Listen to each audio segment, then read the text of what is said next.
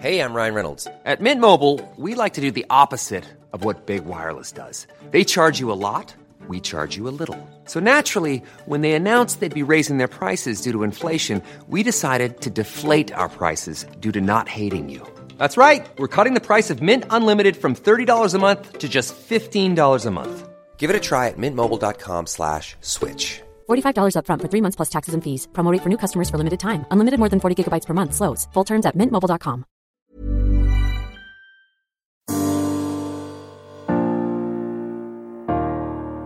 Hey guys, Ryan here.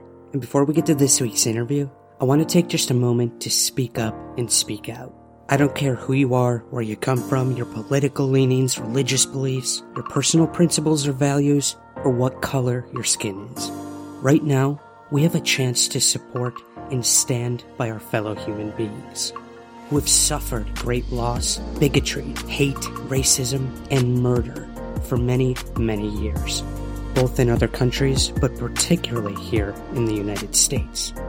Somewhere in the Skies stands proudly with our Black listeners, supporters, and Black communities. It's time for the rest of us to listen and to learn and to be an ally more than ever. So to learn more and to begin your support, visit blacklivesmatter.com or NAACP.com. There's also a list in the show notes of hundreds of organizations that help Black communities, Black lives, and people of color. Thanks for taking the time to listen, and I hope you enjoy the show. Today on Somewhere in the Skies, we speak to author and journalist Mike DeMonte. The paranormal really isn't that weird. It just we've changed. Society's changed, culture changed, how we view things has changed. Years ago, this really wasn't weird to some people. So I want us to kind of go back to that idea that it's okay to accept some of these weird elements that we may have been told that there's no way this can exist, because at one point people believed it to be true. And maybe it is. And maybe this whole time it's been hiding in silence, or it lives through our pop culture. Who knows?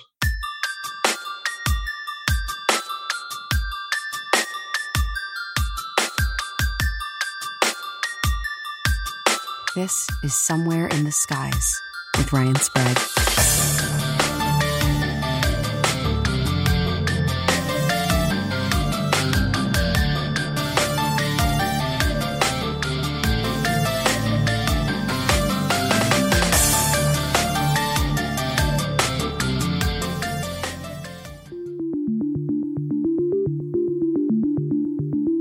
Mythological gods, dragons, magicians, interdimensional beings, UFOs, goblins, secret government programs, and psychic abilities.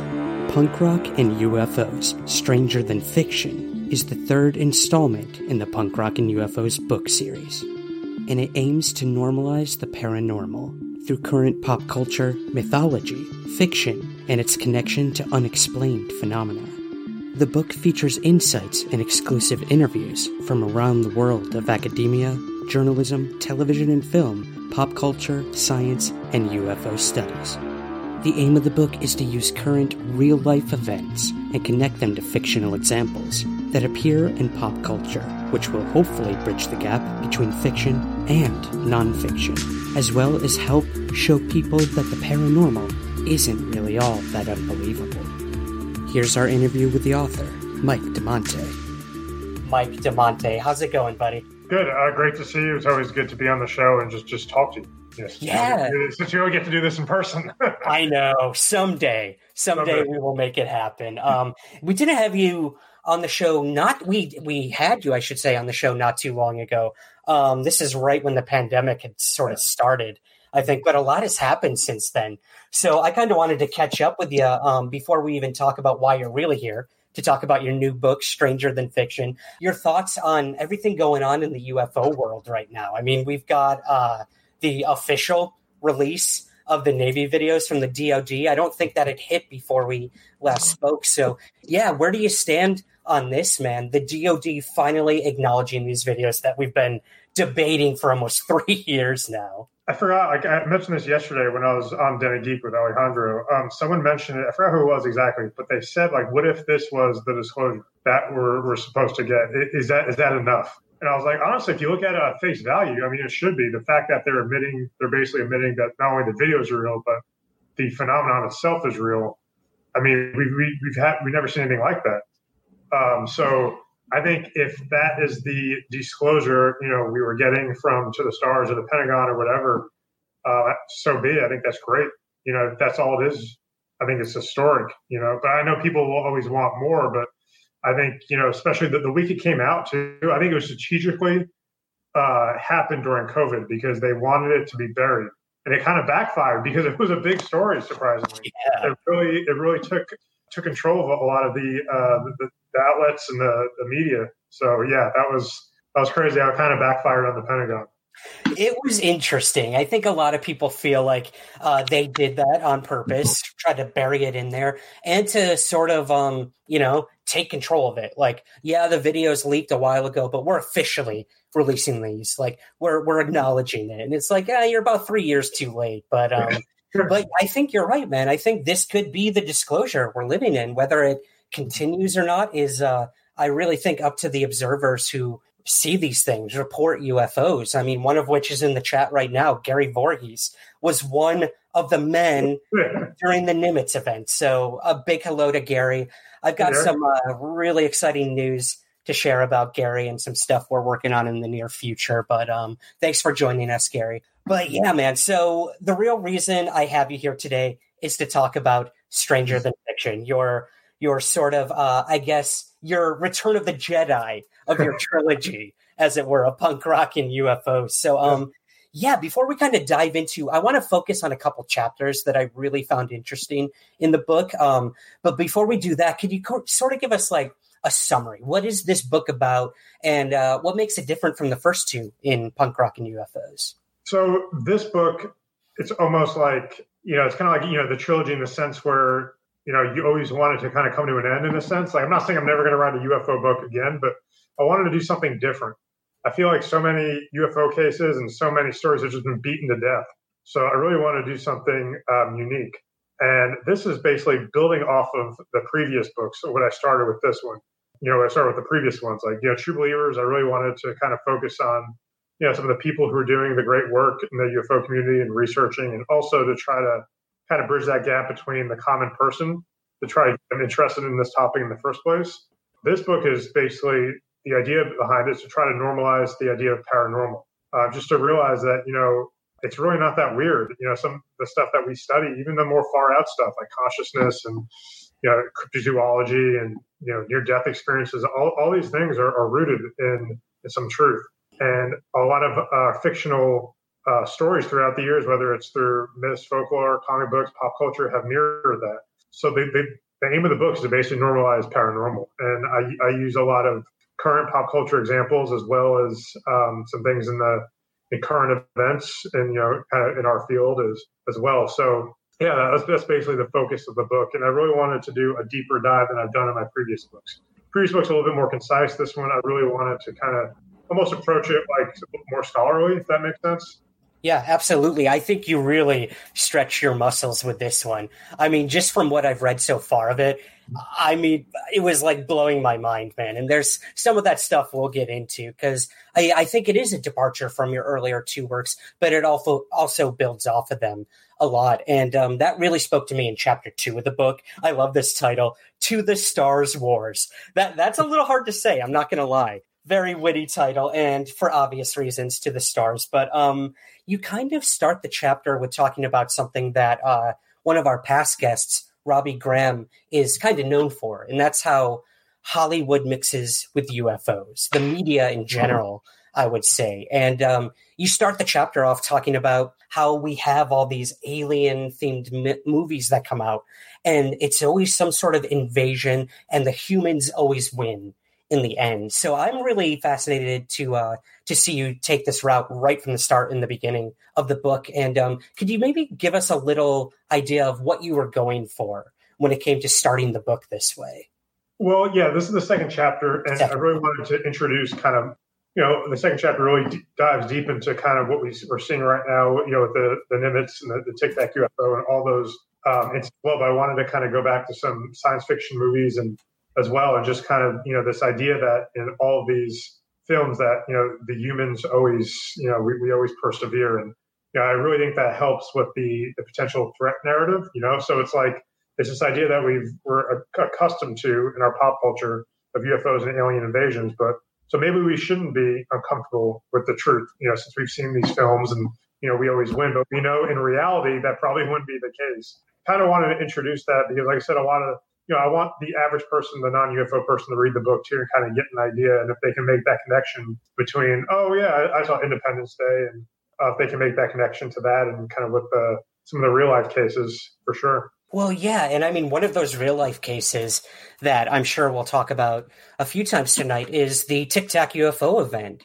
I mean, where we have Navy pilots and people on the ground saying they can't identify these things we're seeing. They outmaneuvered our most sophisticated fighter jets. So, I mean, now that we have current UFO cases talking about how technologically advanced these phenomena seem to be, do you think we're going to start to see more of these movies coming out with aliens and humans being in control and being on top and, I guess, winning, as it were? Well, it's weird. It's like, life reflects art and art reflects life. It's kind of like symbiotic in a sense.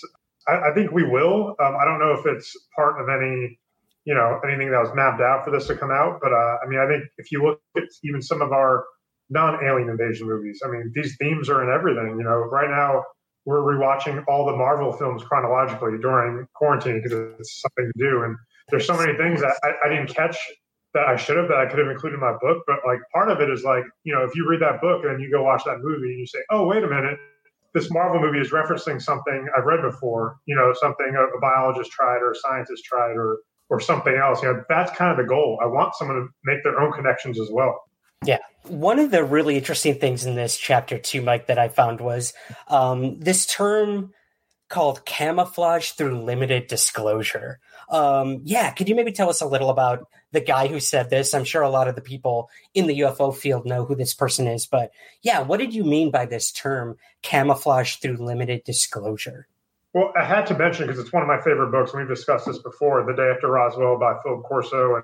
And for those who don't know, Philip Corso is an ex-Pentagon official whose job was, allegedly, after Roswell, was to take crashed tech and then pass it along to private enterprises, and then for them to try to reverse engineer it. And a lot of people believe that was that attributed to the technology boom we saw around that time.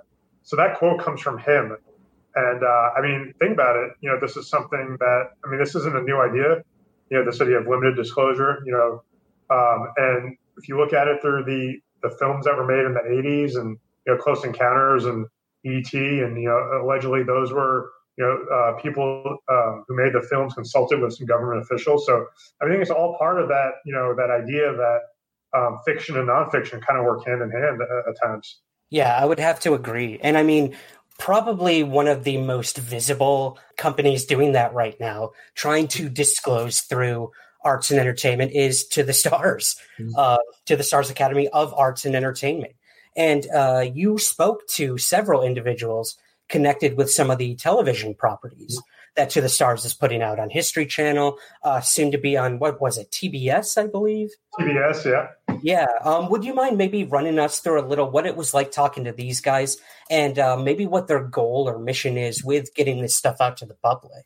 Well, so part of that was talking to not just people associated with the To the Stars properties, but just in general, major television producers, some of which that you've worked with as well, just their approach to these shows and, why they do them and kind of how they, the cultural effect it has. So I wanted to kind of reach out to everyone. Stan Spry was one of the guys I reached out to because he's producing Tom DeLonge's Monsters of California, which no one really knows much about. Stan Spry also produced the Creepshow reboot it's on AMC right now. That's on Shudder. But basically, he's really brought into this idea that he's on board with that they're helping disclose some of this information through these fictional properties, which I know this is something they discussed from the very beginning, and I know a lot of people were opposed to that, and I get that. I get that skepticism, but it's like if you look back through history and from the, not just history as we know it, but just humanities and other studies, it's like the lines have been blurred the whole time. This isn't a new idea. This isn't something that needs to be vilified. This happens all the time. Yeah, that's a really good point. And I mean, sort of circling back to, I guess, to the Stars Academy. I know it always comes back to them somehow. I want to get your thoughts on this. You spoke about this in the book as well, this cooperation between To the Stars and the Army. I mean, the Navy's one thing.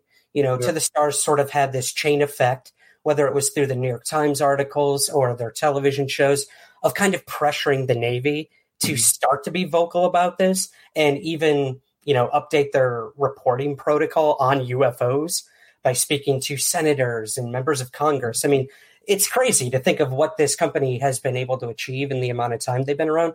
But now we have the Army, and they're actually working with the Army on something. So could you maybe clue us in on what is this company, To the Stars, doing with the Army? And do you think this is good? I mean, is this are we going to ever know what they're actually working on? I mean, who knows, if we're ever going to know. But I think a lot of people, detractors, like to marginalize some of the advances that To the Stars has done. And this is something that they kind of scoff at. And it's like, this is kind of a big deal, whether we get to know or not. But the fact that potentially, To the Stars now has their lab, whether it's the fact that it's a government lab or not, this is something, we talked about too, that To the Stars is a very small company, even though they have a lot of people with huge resumes and big egos and a lot of experience. They're still a very small company. So now they actually have the facilities to try to do these things that they were teasing doing the very beginning. Like, I remember the first things they teased was like a spaceship. It's like, who knows if they're going to be able to build that, but if they could at least try to work towards something like that, now maybe they have that mechanism to do so, which they didn't have before. Yeah, that's a really good point. I mean, and a lot of it comes down to funding. Let's be completely honest. I mean, I would assume the Army has unlimited funds when it comes to R&D and, advanced propulsion or weaponry, whatever the heck they're working on. So, you know what? If this is how we're going to get those small disclosures, as it were, then I'm all for it.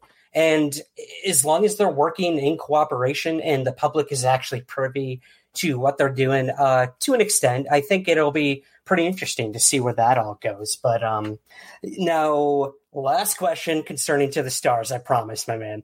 We got Tom DeLonge, the guy who we really haven't heard a lot from since the company started. A few interviews at the beginning, and then they kind of shut him up for a while.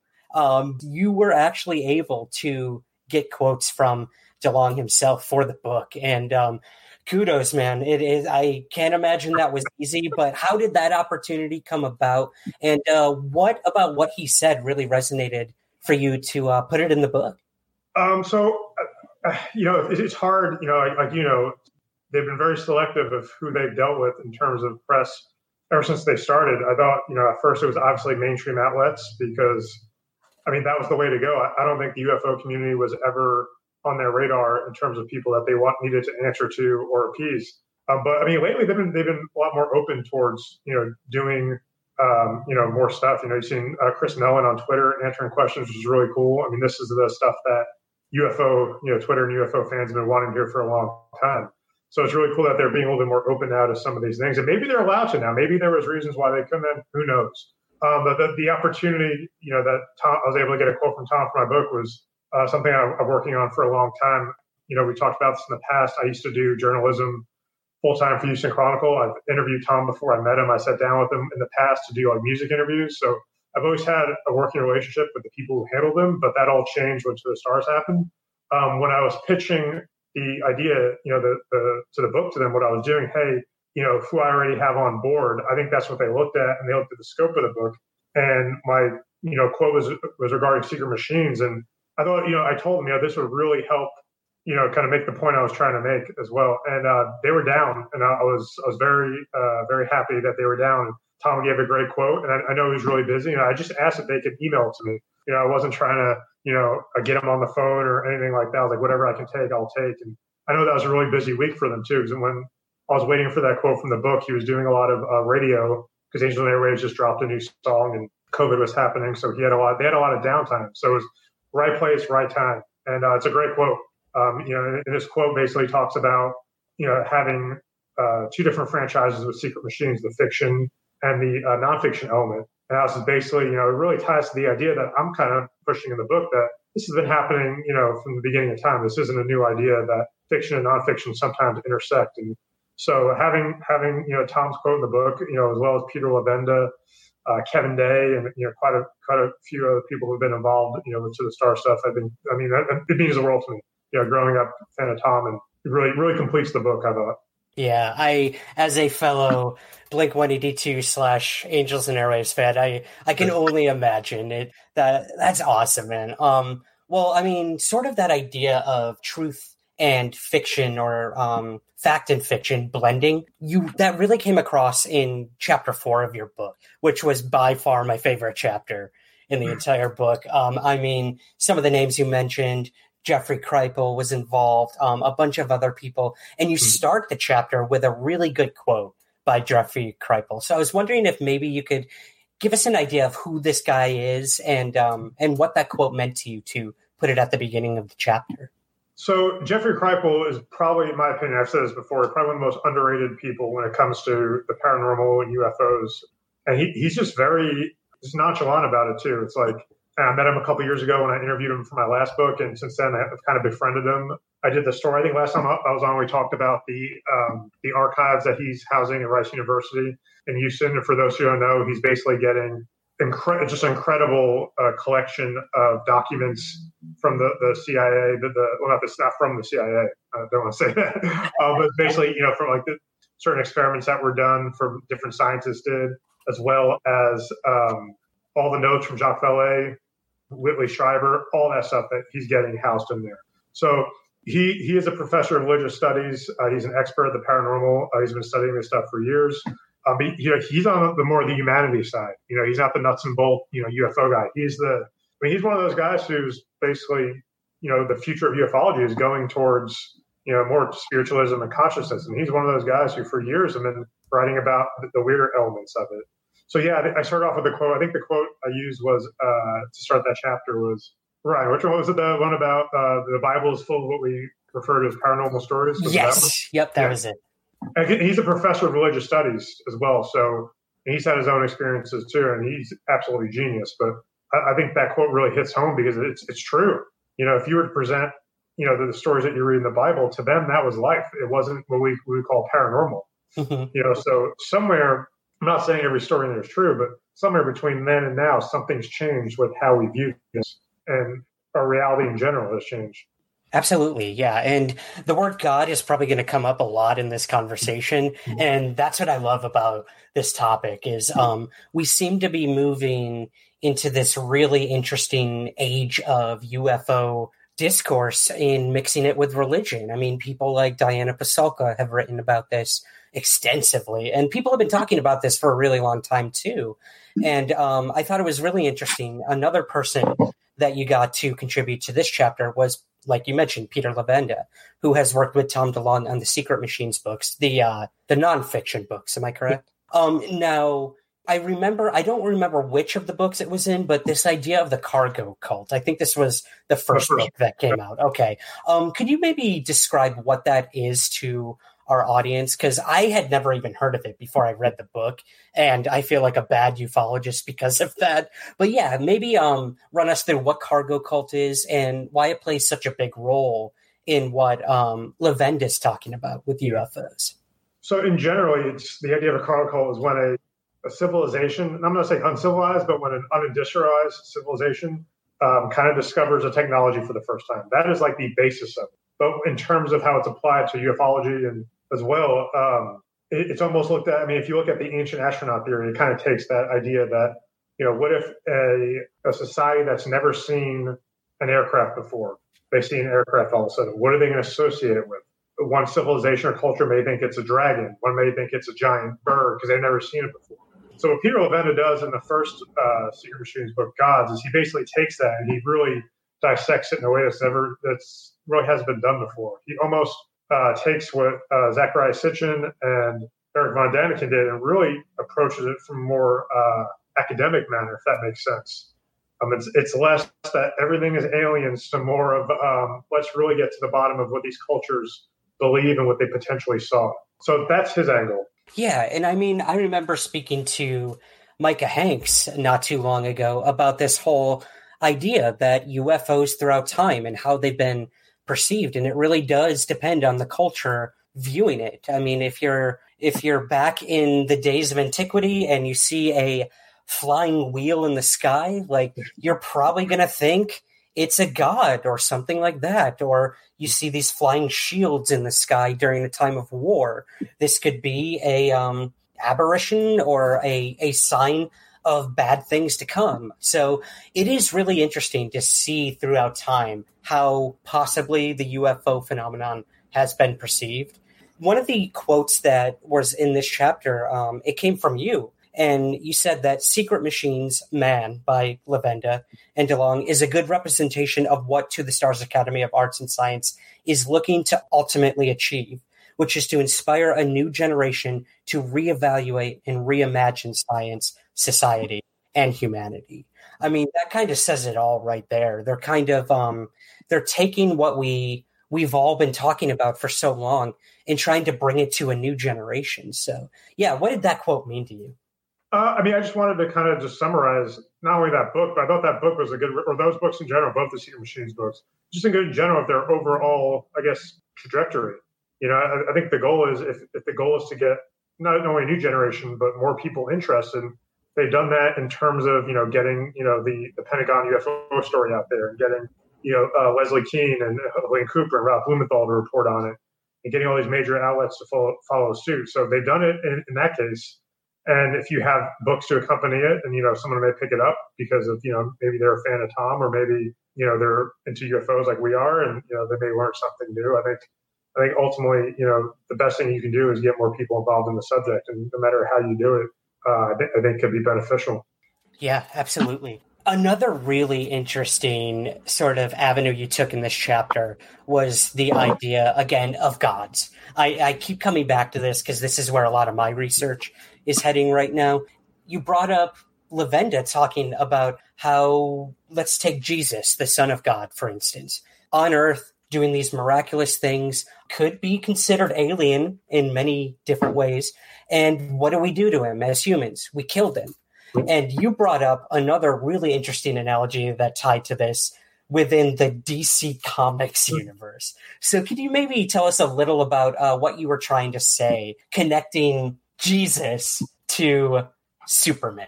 Please give me Vincent. So, like, the Jesus Superman connection isn't something that I came up with, or it's not anything really new per se, but I was looking at how it was approached in the films, and the Man of Steel to Batman vs Superman. Everything Zack Snyder planned for his trajectory of those films. Obviously, you know, the Snyder Cut will get a better idea, but he really took the idea of, if Superman existed in our society today, how would he be treated? And I mean, would he be treated like Jesus was at first, Savior? So that was definitely one thing I wanted to kind of, you know, focus on, is that these movies and these comic books have been playing with this idea for ages. And it's funny because Batman vs Superman really played up to this idea heavily, and the film got really bad reviews and people didn't like the tone. But I mean, I think that was a great take on it, because if Superman was to exist in the real world today, he would definitely be vilified. Absolutely. I mean, if you look how we treat people who are different than us all the time, you know? So could you imagine a god coming down, an alien coming down from the sky with godlike abilities? Would he be a threat? Yeah, that's a really good point. And I mean, another interesting observation you made was this idea that the symbol of Superman, you know, we know the S stands for hope, but what I didn't know and what you uncovered is the triangle in which the S is a trinity. And we can obviously trace this to Christianity with the Holy Trinity, as it were. And you bring up even Trinity, which is a DC comic, probably one of my favorites, by Matt Wagner. Yeah. And I thought that was fascinating to think, again, we can tie God or gods into this modern mythology that we seem to be going through with comic books. And even on top of that, ufology can be a modern mythology as well. So yeah, a lot of interesting tie-ins that you came up with that for sure. Thank you. Yeah, the idea, like, the triangle appears everywhere, you know, and just in general, just people who claim to have seen aliens, they have the triangle symbol on their chest. And is it also a coincidence that some UFOs are triangle shaped, or some of the shapes apparently on UFOs are triangles, and the pyramids and all the shapes and symbolism? There's definitely a commonality there for sure. And then So we see that reflected not just in UFO studies. You see that reflected in mythology and religion and in comic books. So it's all kind of somehow tied together. And one of the points I make in the book is that, these gods per se, maybe they never really died. They're just living on now in a different form, like pop culture. People believe Thor was a real god. Even Nordic countries to this day, there are statues, celebrating him. And what do we know of Thor? We know of him through Marvel Comics and through the movies. So is that how gods live on now, through our pop culture and through our mythology? Yeah, that's a really, really good point. I've never really thought of it that way. Yeah. Oh, Thor. Love him so much. Probably one of my favorites.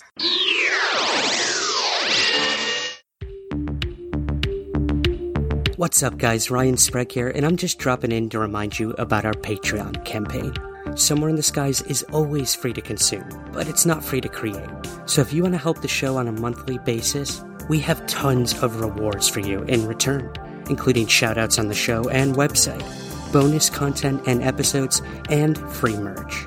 Want to be my guest or pick a topic for the show? You can do that too. So if you'd like to learn more and to help support the show, visit patreon.com/summerskies. Thank you, and keep looking up.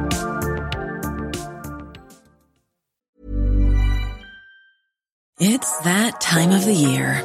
Your vacation is coming up. You can already hear the beach waves, feel the warm breeze, relax, and think about work. You really, really want it all to work out while you're away. Monday.com gives you and the team that peace of mind. When all work is on one platform and everyone's in sync, things just flow. Wherever you are, tap the banner to go to Monday.com. This Mother's Day, celebrate the extraordinary women in your life with a heartfelt gift from Blue Nile. Whether it's for your mom, a mother figure, or yourself as a mom, find that perfect piece to express your love and appreciation. Explore Blue Nile's exquisite pearls and mesmerizing gemstones that she's sure to love. Enjoy fast shipping options like guaranteed free shipping and returns. Make this Mother's Day unforgettable with a piece from Blue Nile. Right now, get up to 50% off at BlueNile.com. That's BlueNile.com. Flexibility is great. That's why there's yoga. Flexibility for your insurance coverage is great too. That's why there's United Healthcare Insurance Plans. Underwritten by Golden Rule Insurance Company, United Healthcare Insurance Plans offer flexible, budget-friendly coverage for medical, vision, dental, and more. One of these plans may be right for you if you're, say, between jobs, coming off your parents' plan, turning a side hustle into a full hustle, or even missed open enrollment. Want more flexibility? Find out more about United Healthcare Insurance Plans at uh1.com.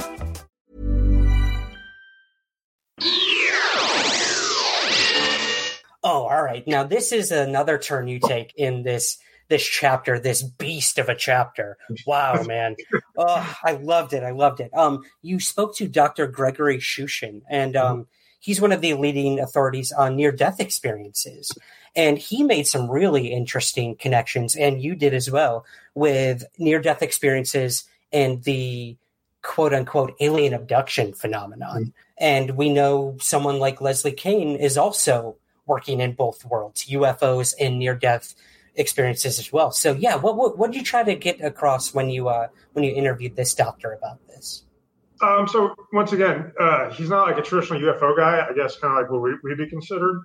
But, he has a very rich, vast pool of knowledge about other cultures and how they see things, and especially when it comes to some of these phenomena. So I really wanted to reach out to doctors and more academic professionals and professors, and just to kind of get that viewpoint on it too, because I feel like there's just so much more we can learn just by reading about other cultures and how they view things. I did a whole story on my website too, and I just kind of pulled from some of his quotes included in the book too. And I think it was fascinating. There's a bunch of other people who've been doing this stuff for years, and just seeing the commonalities between near-death experiences and other weird phenomena that sound similar to UFO abductions too. Like there are all these different phenomena that somehow have this common thread. Yeah, I know there's one individual in my book that is coming to mind immediately, and that's a guy named Michael Carter. And I remember when I spoke to him on the phone, one of the first things he told me about his abduction experiences, he felt like he was in bed and he floated outside of his body, and he could actually see himself still in bed. And boom, right there. That's kind of what a lot of people who've had these near-death experiences have described, looking down at themselves almost, or feeling like they floated out of the room. So, yeah, man, I think it's been running in tandem with one another for a really long time. And I just keep hearing more stories about these two phenomena probably being connected. Yeah, like I was saying earlier, you see this in pop culture. You see this in Doctor Strange in the movie. He astral projects himself multiple times. Where did this come from? Did it come from someone's imagination? No, this is based off something that people believe that's possible. Yeah, exactly. Yep. The truth is always stranger than fiction, hence the title. Well, another person that you quote in the book is folklorist Peter Rajewicz. Am I saying that correct? I believe so, yeah. Okay, Rajewicz. About the extraordinary encounter continuum hypothesis. Now, you're going to have to explain this one to me, man. What is this hypothesis? And why'd you decide to include it in this chapter? Well, there's so much. So I included multiple hypotheses in it. I don't want to get too much to reveal what it is. I want the reader to kind of of course, in terms of the context of the rest of the chapter. But like in general, I really did more research for people who have been studying folklore and different types of phenomena. And I think it's interesting to see that even our folklore mythology, they're viewed differently too through different cultures. So for sure, like that's something I kind of want the reader to kind of discover on their own when they make those own connections. Because that's like, I think the goal, I said earlier, the goal of the book is, you want people to make their connection themselves. So when they may read this theory and this idea, they may be able to say, oh, well, how can I apply that to something I study or I believe or something that's happened to me, which I previously thought was this, but now it's this. Exactly. Well, one of those places that is getting studied a lot recently has been Skinwalker Ranch. Now, whether it's, finding out that a lot of the money from the secret Pentagon UFO program went to studying Skinwalker Ranch, or you look at something like the new owner, Brandon Fugal, and his work right now with the ranch. I believe the History Channel show just wrapped up its first season. But yeah, man, you were able to get a lot of people involved with the ranch in one way or another in the book. So can you tell us a little about what it was like tackling Skinwalker Ranch, and maybe a little about what you learned in this section of the book? So I think Skinwalker Ranch was something I had to include because one of the things I talk about in the book is this idea of potentially, multiple universes and parallel universes. And I kind of cover that later on as well. But I mean, think about it. Skinwalker Ranch is like this amusement park, a plethora of paranormal, all these things that it's like a best of, all these things are kind of interested in. So I felt like I had to include it because, I'm really, give you some background. We may have talked about this last time, but I teach full time. And one day we were able to basically teach our coworkers anything we wanted. And I hit them with like everything at once, all the weird stuff, Skinwalker Ranch, Hellier, like you name it, I hit them with. So it's always interesting to kind of bring these the more fringe elements, I guess, of what we study to people who have no idea what we're talking about, just to see their reaction. But Skinwalker Ranch always fascinates like the average person. Like it really piques your interest. It's like, wait, what? This place exists? Like what? But one of the things, I really wanted to dive deeper is how the ranch is perceived. So I was able to get kind of something a good journalist does. You get balance, right? You get multiple sides to the story, and also what potentially could be happening there. That's some of the things I hypothesize. Not hypothesize. I'm sorry. Some of the things I theorize myself that I think could be it.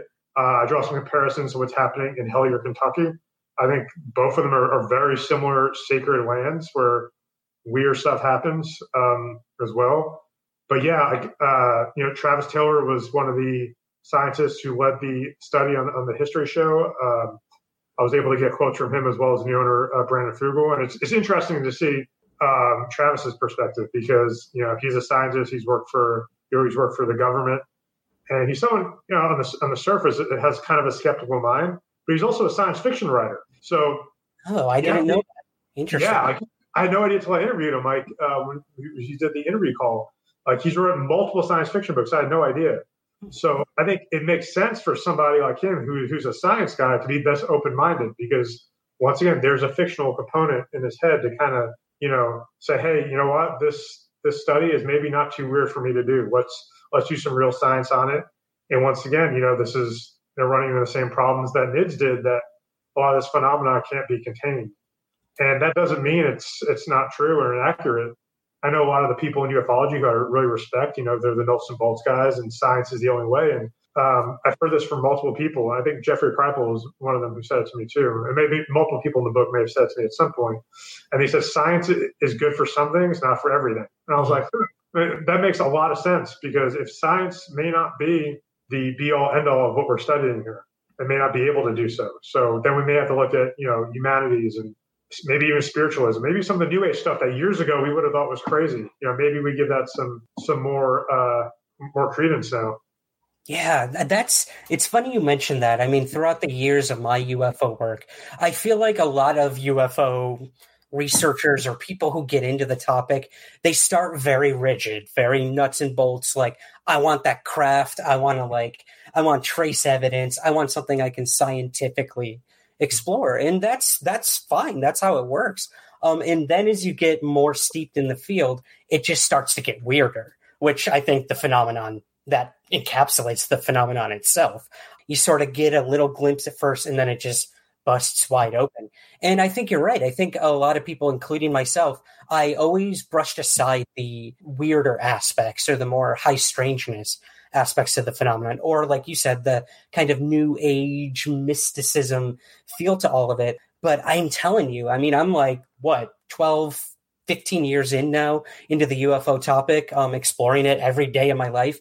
And I just keep those layers back on of the things I rejected when I first started looking into this topic. So I think you're right. I think we're kind of entering into a new era of looking at these things again from a whole different perspective and finding that it probably has a lot more to do with it than we first thought. Yeah, no, I think you hit the nail on the head. And this is something, you've been researching this for a lot longer than I have. And I was thinking about this the other day. I'm doing, a lot of press for the book, and sometimes, you get kind of like, not, like talking UFOs is great, but when you're doing it and you're entrenched in it, sometimes there's just a lot, People have been doing this for 30 years. Like, how do they not get burned out? Because it's so, how can you study the same cases over and over and over again and get the same result? So I think it's great that a lot of us are doing things differently now. Stranger Than Fiction, I didn't want to write another traditional UFO book. I want to do something different. Like when I read your Somewhere in the Skies for the first time, I was like, this is great because it's different. Like your approach was different. And some of the cases you covered were fresh. And I think that's what we need. We need things that are fresh, because I feel like some of these cases have been beat to death for years. It's like, how much more can we read about Betty and Barney Hill at this point? You know what I mean? Like it's the same cases over and over again. So I think it's good that a lot of us are trying to do things differently. And like I said, in this case, in my book, I really wanted to kind of bring in some fictional elements and say, hey, look, this isn't really too far off, and as well. And I was influenced by some other books that I've read, Passport to Magonia by Jacques Vallée and Jeffrey Kripal, Mutants and Mystics. Those are two books that do a better job than I do of basically saying, hey, look, this weird stuff intersects with reality. They do a way better job of that than I do. But I wanted to kind of tie it into, more of our modern day pop culture. And, the stuff that's happening currently. I think the stuff that's been dominating the news for, stuff that, we follow with the Pentagon UFOs and the Tic Tacs. That's like something that's current, something everyone's talking about. But you can make parallels to that and maybe something you've seen in a movie before as well. So I really wanted to do something current and something where even if you don't like UFOs, you like pop culture, you're going to pick it up and you're going to get it. You may learn something about UFOs and cryptozoology and the paranormal. You may go watch Stranger Things and say, oh, wow, I read in Stranger Than Fiction that I had no idea that this is based off a real place where these experiments supposedly happen. Like, that's what I want. I want the reader, to kind of learn something about what we study, as well as learning stuff from the stuff that they're already interested in, like Star Wars or Star Trek or Sabrina the Teenage Witch or Harry Potter or any of those, fictional franchises, because they're all based off something. That's such a good point. I just started watching Doctor Who for the very first time in my life yesterday, and I'm hooked, man. I'm like 7 episodes in already, and already I'm like, why did I deny this for so long? I heard it was about a time-traveling doctor. Like, who gives a shit? I didn't even know that it was about an alien. So right there, I'm like, I don't even know that. He's an alien. The Doctor is an alien. Spoiler alert for anyone who hasn't watched Doctor Who for the last, 50 years now or 40 years. But something that was brought up in the show is this idea that time is not linear, that the Doctor travels through time and space, and that It's wibbly wobbly, as he would put it. And that really stuck with me because it got me thinking, okay, this fictional television show, Doctor Who, it's been on for decades and decades. It's got a huge following and people just adore it and they live their lives by it. And I'm looking at some of the things I'm hearing in the show about, time not being linear and not being temporal. And I'm like, oh my God, this is one of the biggest theories in ufology is how are aliens getting to our planet if they can't travel these vast distances that scientists say are impossible? Bending time, not going literally. But yeah, this idea that now I can even connect Doctor Who, one of the most ridiculous things I've ever seen, with my current work in ufology. I love it. I love it. And it's crazy. Like the more you kind of read about this stuff, the more you start seeing it in these places you wouldn't expect, like children's cartoons. Saturday morning cartoons. Like I've been rewatching the old Justice League Unlimited cartoons in the morning, and every once in a while, like it'll shock me. It's like, wow, I can't believe that they're bringing this up, or they're covering this, and it's something from mythology or something from something a physicist studied. So it's really cool to see that play out.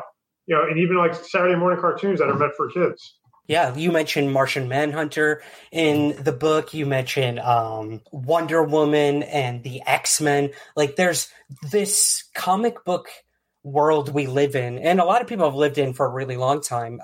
I think it's these bigger, headier questions that the comics have always sort of had are being amplified in the movies we're seeing because you have young directors getting involved, young writers who are asking new questions of these characters.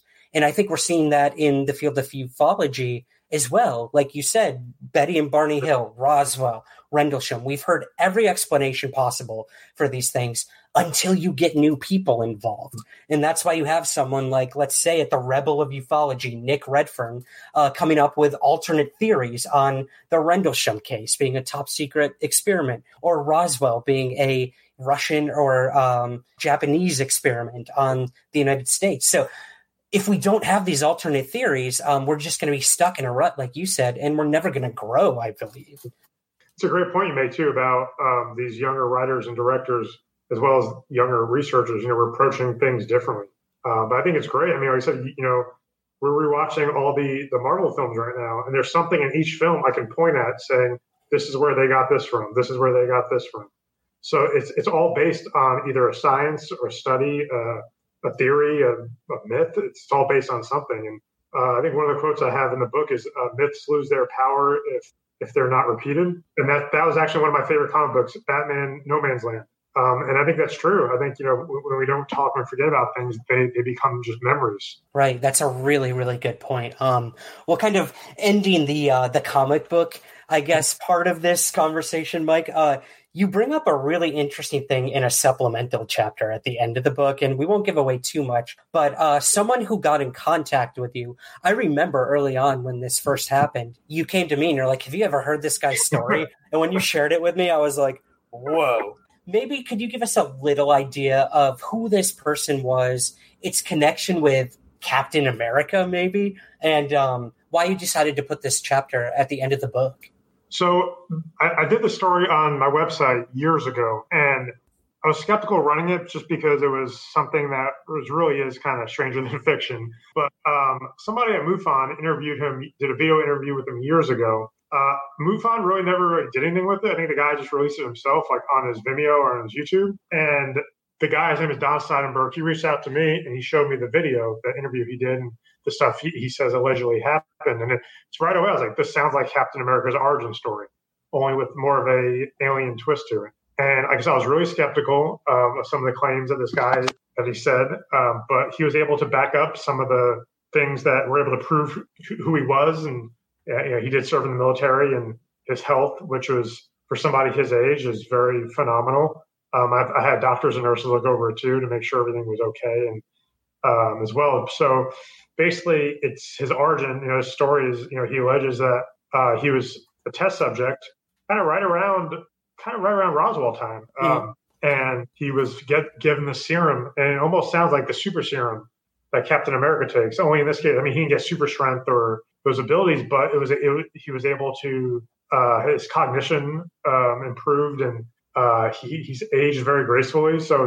And there's some other elements to his story, like I said, that are more science fiction too. But right away, I was like, man, this is crazy. But he was very sincere as well. So you know what? If he's pulling a hoax, who knows? We don't know that. But I really wanted to include a story as a bonus because I think I wanted the reader to read it and decide and to go back to say, hey, you know what? Is this fiction or is this fact or is this, what is this? Is this a sweet old man who's telling the truth or whatever? But yeah, I definitely wanted to include it as a bonus chapter in the book because I thought it really ties in this idea of stranger than fiction. And this is a story that is stranger than fiction. And I want the reader to decide, hey, do you believe this guy or not?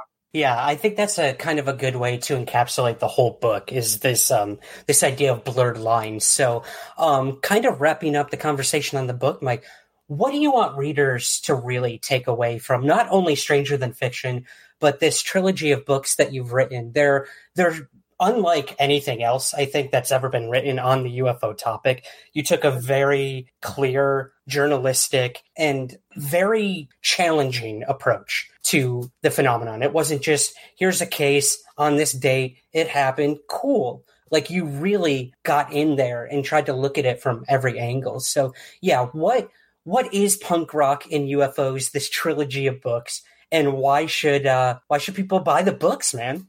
So the general idea was, behind the title "Punk Rock and UFOs" was I'm sorry, I'm laughing at some of the comments. They're really funny. I'm sorry, I got distracted for a second. No, I'm looking at them too. Welcome, Dave Altman. So the idea was, the behind the punk rock element is not necessarily the music, but the rebellious nature, how we rebel against certain beliefs that are kind of forced upon us and what we believe in from the start. So that was the general idea around it.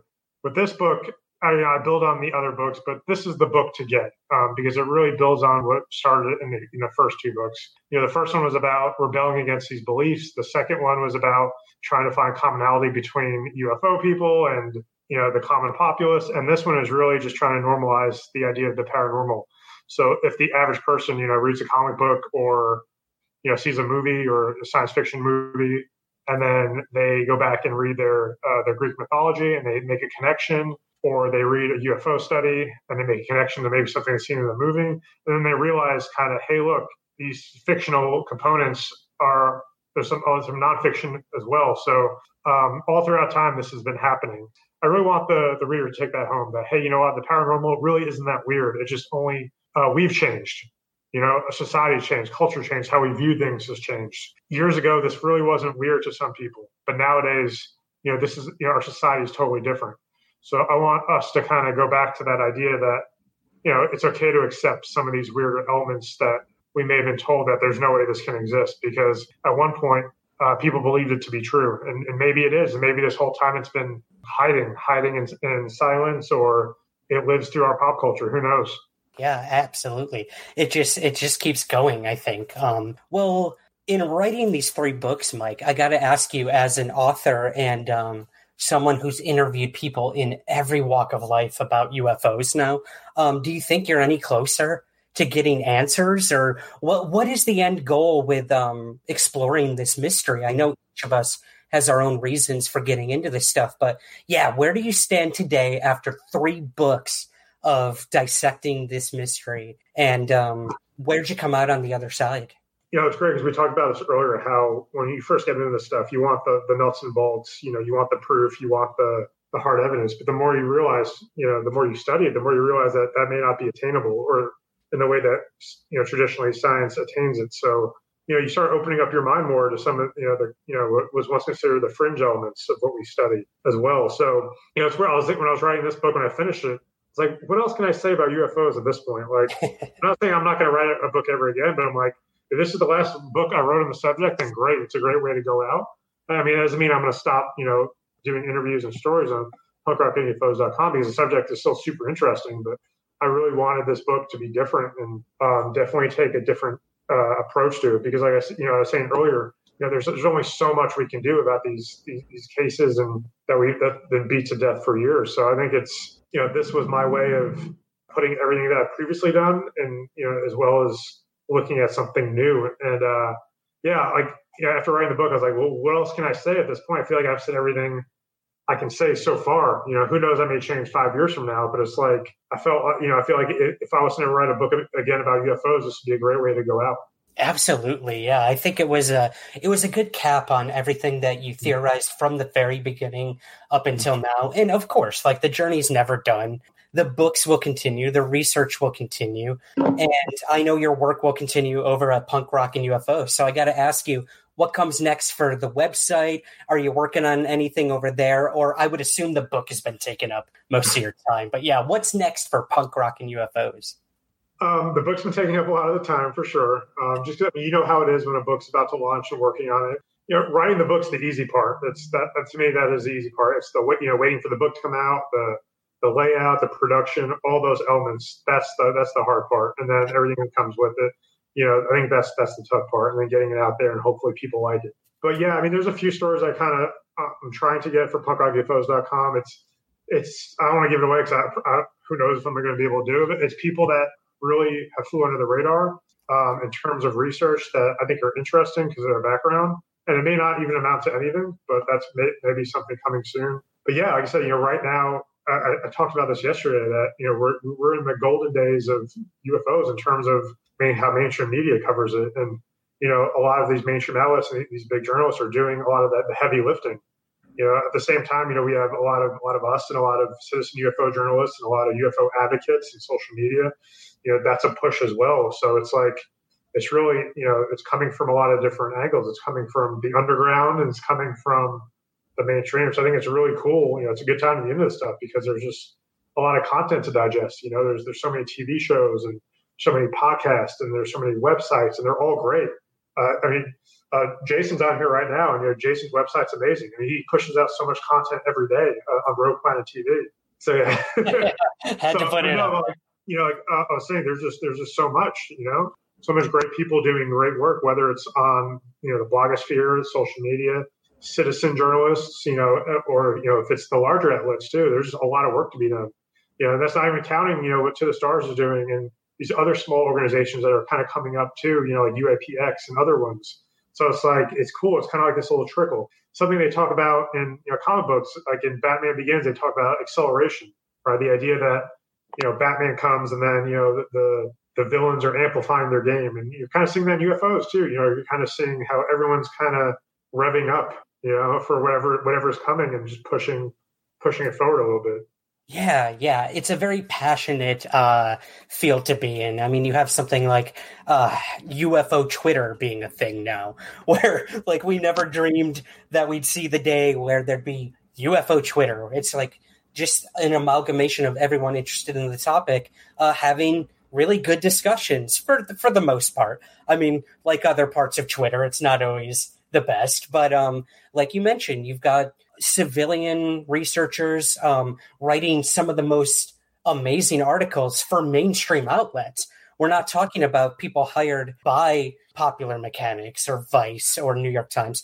We're talking about citizen journalists writing such quality material that it's being published by these, very noted journalistic avenues. So I think you're right. I think it's an exciting time to be in this field.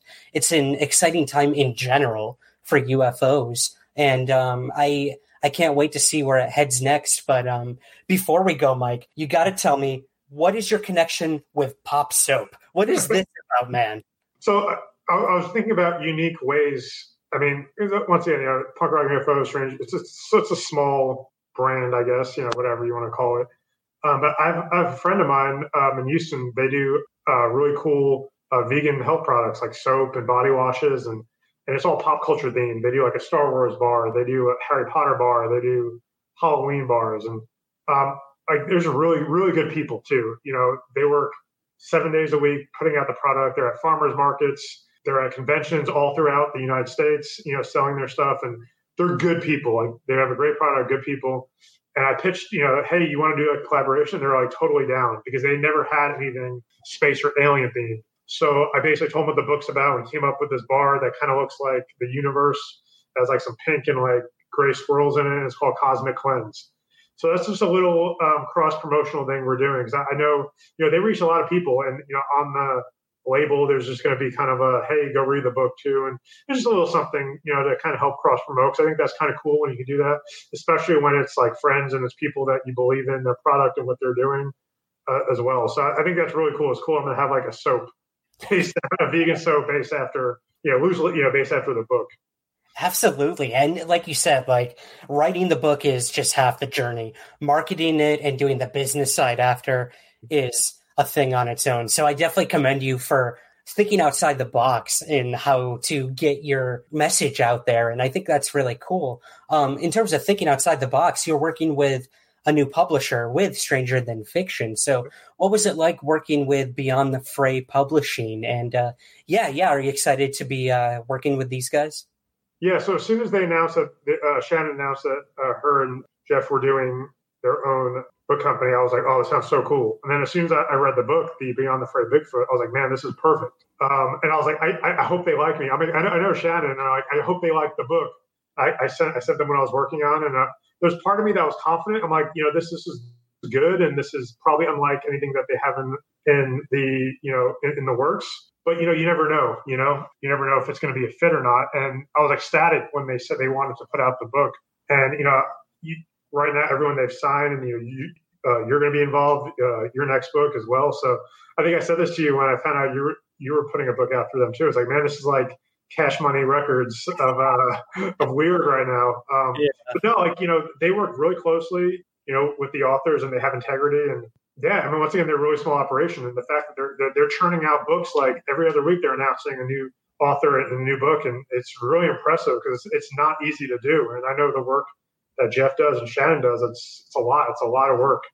So I'm really stoked for this to be the home of the book, and I know it's going to get the proper attention it deserves. And it feels like a little family, which is cool. And it's always cool to have that, that community. Yeah.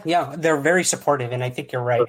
I think they have the best of intentions when it comes to their authors. And if anyone wants to go look at everything else they got over there right now, it's beyondthefraypublishing.com. Mike's book is dropping Tuesday, June 16th. Where can we find the book, Mike? Amazon and BarnesandNoble.com, print and ebook. And I believe eventually they're working on getting all their titles audiobooks eventually. I think they're doing, I think they just did the audio for Beyond the Fray Bigfoot, but that's something I didn't even think would be possible. And when I first had the meeting with them, they're like, oh yeah, this is something we're doing. I was like, oh, that's really cool. Because somebody actually asked about that when I announced the book was coming out. They're like, is it going to be an audiobook too? So that's really cool. But yeah, just Barnes & Noble and Amazon.com, which is basically, a lot of the smaller publishers, that's how they go. It's basically people order their books online anyway. It's really hard to get physically in stores unless you're a major publisher. But so many of these smaller book companies, I think, are doing great work and putting out some of the best stuff out there. I mean, you look at what Jeff has put out on his own. Like he's a best-selling author as well. So it's very impressive to see the range, through Barnes & Noble and Amazon, that smaller publishing companies and, smaller authors like us, that, we can reach such a large audience of people. Yeah, that's a good point, man. Yeah, I mean, I think a lot of people get worried about Amazon taking over everything and Spotify taking over the entire podcasting platform. But, there will always be independents out there. And I think that's where you get the true, honest stuff, unfiltered. So I got to thank you for coming on today, Mike. The book was awesome, man. I can't wait to dive deeper into it. Again, the book is Stranger Than Fiction. This has been Mike DeMonte. Mike, thank you for joining me on Somewhere in the Skies. Thank you, Ryan, for having me so much once again. It's always good to be on and just talk to you in general because, we don't live in the same state, so we don't hang out. So, it's always cool to connect and stuff. So thank you so much. And I know your audience is great as well. I think you have such a great platform. And like you said, you have a really awesome, loyal audience, not just, mutual friends that we know, but just in general. So it's really good to kind of reach out to your audience and everything you do. So thank you. That is it for this week's episode. Again, my thanks to Mike DeMonte for joining us. Punk Rock and UFO's Stranger Than Fiction releases on June 16th. So be sure to get your copy over on Amazon or at beyondthefraypublishing.com. If you have a few moments, please subscribe, rate, and review Somewhere in the Skies on Apple Podcasts, your Android apps, or wherever you get the show. It helps us gain visibility and find new listeners. Thank you in advance. The store is open with all different items and designs. Head on over to teepublic.com and search for the Somewhere in the Skies store. That's teepublic.com. Follow us on Twitter at Somewhere Skies and on Instagram at Somewhere Skies Pod. The video version of this episode is available to watch on the Ryan Sprague YouTube channel. Make sure to subscribe and turn on notifications for our latest videos. If you would like to share your UFO story on the show, we are always taking submissions for our Witness Accounts audio series. These are the most popular episodes of Somewhere in the Skies, and it's your chance to share your story in your own words for a supportive and like-minded community of listeners. Use the contact tab on the website to discuss with me personally. SomewhereInTheSkies.com. I'll see you here next week, and remember, keep your feet on the ground, but never stop searching somewhere in the skies.